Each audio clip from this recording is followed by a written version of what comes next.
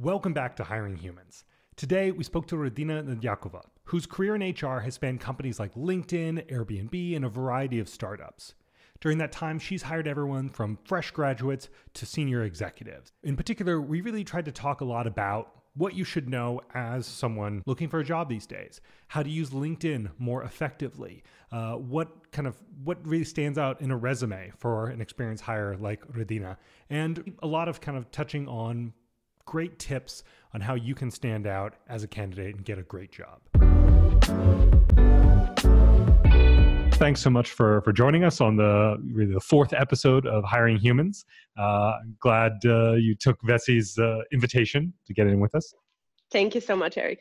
So looking at your kind of resume here, looking at your background, I had a lot of questions. It was kind of hard to narrow it down, but I wanted to start with some kind of more basic things, and then we can get into a little more details about more specifically your career. So first, just how have resumes factored into your thinking about hiring and talent acquisition?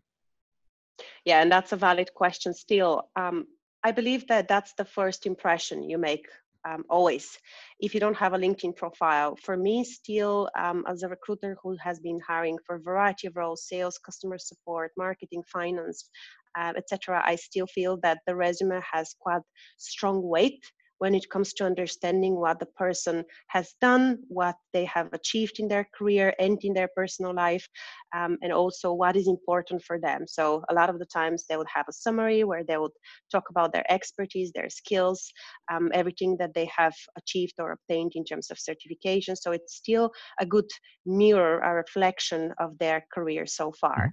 I am a fan of a bit more flexible, more dynamic resumes, but that again, it really depends on the type of person, depends on the type of role that you're applying for. So that's definitely something we believe in, that you can't just say like this type of resume is perfect for everyone, because exactly, as we see right here, hirers are humans and all of you have your own opinions. Then speaking of opinions, then, is there something you really just love in a resume and something like you just hate, that you just can't stand on a personal level? Fair enough. What I really love is someone who has put an effort. So there are no grammar or punctual mistakes. It's a very clear, comprehensive format as well. It's exactly the same font everywhere. What I would prefer also to have, let's say, logos of the companies or links to their portfolio, their LinkedIn profile, something slightly more dynamic than just the standard text. What I wouldn't say I hate, but I would flag it as a bad practice, is that still people put from different countries put photos that are not really professional, or that have been done with a bad shade, or there is a shadow, or let's say their email address is hopsypopsy@gmail.com, which I completely understand. We were all kids, and I do have my kids kind of emails that I still keep, but you can put your name. If the name is more repetitive, you can add a number or something else. I think if you're trying to create a professional image, a brand for yourself, it should be all standardized. So that's something that I usually flag to candidates, or a lot of spelling, grammar mistakes. Obviously, English is not my first language, so I completely understand, but you have to proofread everything before sending it to the company. Oh, wonderful. Yeah, I think I've noticed a lot of those same things. I mean, I and we, the team, have been writing about resumes, obviously, for many years. And we're continuously writing about things like the header and, just the little part where you put maybe an email and phone number. And it always feels a bit silly, like, oh, but that's so obvious. But I think you made a good point there. It's still a place where plenty of people make really easily, avoided mistakes. Yes, correct. Oh, great. So, last question then on that. How has that kind of evolved at all over your career? I mean, you've been doing this for a number of years, and have you seen resumes change? Have your kind of opinions on resumes changed over the last couple of years? Absolutely. I think obviously coming from Eastern Europe, there used to be a one standardized format called the European CV format that was very much dominant. It was dominating the Eastern European market.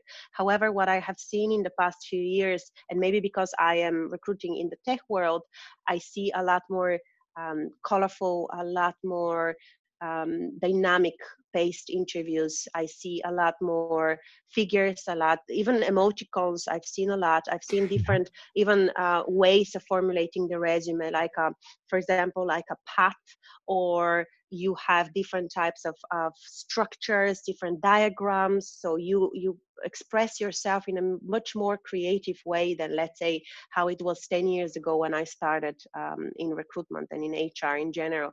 I see that as a good sign. I think it's important to express who you are, your individual self, versus replicating the good old type of resumes, what everyone does. And it's very similar with the cover letter as well. I feel that both have evolved. I do read both, and for me it's important to see not only the professional behind it, but also the person. So people tend to put more interests, more hobbies. If they have been, let's say, in a music band or something else that, let's say, 10 years ago, they wouldn't even think about focusing on that. Yeah, that's been something that I know we've pushed, and I've really pushed a lot, is that, there's so many aspects of your experience that don't seem to typically fit on a resume, but you can actually show things otherwise. And I know here at Enhansive, we've really believed that this can be a tool to make resumes kind of, I guess, a tool for more inclusivity, right? That there are people from more Precisely. disadvantaged backgrounds and things like this that don't have the more typical experience. And if we can make resumes more flexible, then they can be a tool for giving those people access to jobs that they could very well be super qualified for, but just can't show it traditionally. Totally agree. Totally agree. And that should be the concept, both from the candidate perspective and also the company or the recruiter or the future employer or the agency. They should be much more open-minded and not to pigeonhole themselves. Okay, this is the standard. We should follow only this type of resumes. Yeah, that's also been something, I've had conversations with people who sent a less traditional resume and got, a harsh or a negative reaction and say, oh, this is a really bad thing. And from my perspective, it might be, but it could also very well be a blessing in disguise, because my thinking is, if a company just wants to outright reject you simply because, you tried to represent your experience in an unconventional way, then that says a lot about that company and their approach to a lot more than just hiring. Precisely. I agree. I think everyone should be given a fair chance. I completely understand the recruiter point that you have limited amount of time to review profiles and you're looking for specific skills in the first 3 to 5 seconds. However, I think we should encourage people to express themselves, and we should tolerate the fact that they're different and there are different ways, as you mentioned, to portray your experience and portray your personality. I think that should be motivated and encouraged by everyone. Oh, awesome. So, you touched on all the various types of roles that you've hired for. And I want to kind of dive into that a little bit and ask if you have maybe different criteria or different advice or just different thinking on a variety of roles, in particular, I guess, kind of technical versus non-technical hires. Absolutely. I would say what I try to do is to create much more simple approach and simple guidelines to all of my candidates. I would say I wouldn't have a huge diversification between tech roles and non-tech roles. I'd say you always, always, always have to be prepared. First and foremost, if you haven't had phone interview experience, because 100% of our interviews are over the phone or through VC or through Skype, if you haven't done that before, practice, practice, practice. Make sure you know everything about the company or the role you're applying for, or at least you can back up your motivation.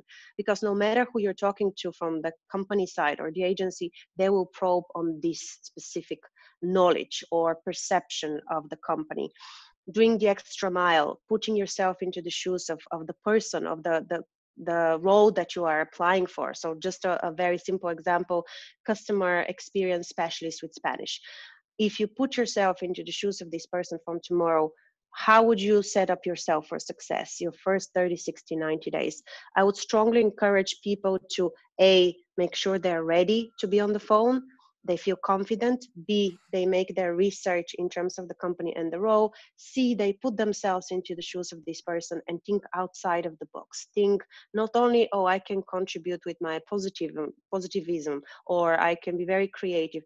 think about what you can actually bring from a tangible skills, results, attitude perspective in this role, in this company. So I try to not to complicate, because the interview process could be complicated anyway. So I try to give these simple tips to each and every candidate, regardless of the level, regardless of the role, because I honestly believe that these are the key skills or key preparation that you should show on an interview.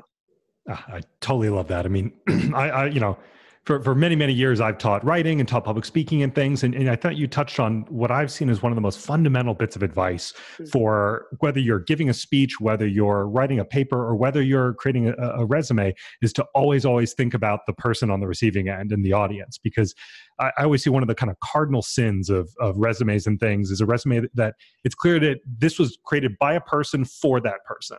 It's like, I made this so I can feel good about myself. And, feeling good about yourself is wonderful. But, when you're on the receiving end of reading it, you're like, okay, that's great, person, but, I'm right here. So I'm really glad you touched on that. That's, to me, that's like the biggest overarching piece of advice I've kind of noticed, that a lot of people just fail to do that simple thing of put themselves in someone else's shoes. Great. So you worked for LinkedIn in the past, and obviously you use LinkedIn plenty in your work. So I'm curious kind of how you see the role of LinkedIn in hiring evolving over time, and from there, how you use it today. Of course. I am probably one of the earlier adopters when I was still in Bulgaria, and the huge impact that LinkedIn has had both in the candidate's life, in the companies, in the educational institutions, is absolutely tremendous. Yes, indeed, I had the privilege to work with them for nearly 4 years and see the scale from a company, from services perspective, the huge social impact that they have on economies, on countries, the fact that they became a total leader on the market. They provide so many different options. So it's the LinkedIn Talent Solutions, Learning Solutions, Sales, Marketing, etc. I feel from recruitment standpoint, how it evolved, it became really the number one source for everyone to connect. First and foremost, this is a bridge between different professionals worldwide. Second, it is a content tool. It is the case that you want to share with your professional audience professional material. You want to engage with this audience. You want to become social selling champion. Then the third piece is finding jobs and publishing jobs, and how you tailor the message to attract the right people. They have a phenomenal tool now called Talent Insights, which is incredibly helpful for me in my day-to-day role to understand, okay, where the potential talent tribes, in which countries I could source effectively and I can get stronger engagement. It's helping you to also customize a message, the emails, in order to attract the right individual. And it's not just sending a blurb to 500 people. I don't believe in that approach. I know that there are different bots and tools that help you do that from a reach perspective. But what I believe in is that relationships matter through LinkedIn a lot. And if you know how to use it properly, it becomes a very powerful tool for your online professional brand. Okay, so what's your kind of advice for maybe someone starting off their career these days? They're getting into the workplace. Maybe they've just got their first job, and they hear like, okay, I guess I should create a LinkedIn profile. What should be even just their mindset going into that platform and starting to use it? And that's a great question, because the funny thing is that the youngest person on LinkedIn is at the age of 15. So it's not the case that you have to be looking for a job, or you have to be a certain type of professional. Let's say if you're a doctor, you don't need LinkedIn. No, it's actually much broader tool. As I mentioned, it's the case that you can really leverage it for so many different things. It's not only when you're looking for a job. But to your question, if someone is just starting, I would recommend keep it up to date. That's the main thing. Keep the engagement going. Make sure that you check it. If you don't want to check it every single day, that's completely fine. But make sure you're relevant. Put a professional photo, engage with people, put some content about yourself, start participating in different groups, start following different influencers or different companies that you're interested in. I would say for even for students or for people who are looking for a career change, or even people who are retiring. You can find a lot of advices there, a lot of pro bono consultancy that could happen virtually in minutes. You can connect with someone on the other side of the pond, and you can get fantastic advice, career advice from them. I've heard stories that people found their co-founders or their CEOs that way by just posting a message in their network. So my best advice is really approach it with an open mind and be proactive, be very proactive. That's how I found my role at LinkedIn. That's how I helped other people find their desired jobs. So I think you should really have variety of ideas in your mind in order to get the best out of LinkedIn. Okay, that's really interesting because, full disclosure, I think I've been someone for a long time that just every once in a while goes in, updates their profile, checks on messages, but just seen it as a very kind of side thing. But, it's been interesting over the last year. I think our team has really discovered the power of LinkedIn groups, and that that they're a bit more exclusive. They're a bit tighter knit than what you'll find on, say, Facebook, and that really makes a difference, and people tend to be a little more open, a little more, I guess, helpful and ready to sort of jump in, and you don't get all the negative sides of a lot of Facebook groups where just a single troll or someone can get in there and really cause a ruckus. Exactly. Yeah, I agree that it's much bigger than just the interaction from a B2C perspective. I think the groups is a great way to raise awareness. If you have your company and your company group, I think you can empower people to start a discussion, and people want to be heard. People want to share their opinion. We're talking about professional environment, and I'm glad that you made this comparison with Facebook, because yes, Facebook does have professional side as well, and it's helping advertisers too. However, the audience and the focus of these two social networks are completely different. So they're not technically competitors. I remember even Reid Hoffman, when he was visiting the office in Dublin, he was also saying, I started this as a bridge between professionals to raise the awareness and to make sure that people are building connections. Yeah, great. So one last very specific LinkedIn question that this one actually is just purely coming from me, but I'm going to assume a lot of other people have this. Just what's your advice? So, I get tons of LinkedIn connection requests from people I don't know. And what do you say? Do you accept those just because, like, the bigger your kind of network, the better? Or is it, no, your network should be more curated? What do you think? That's the $1 million question. And I've been asked quite a few times the same question. And I wouldn't say one size fits all. I'd say it really, really depends what the purpose of the connection is.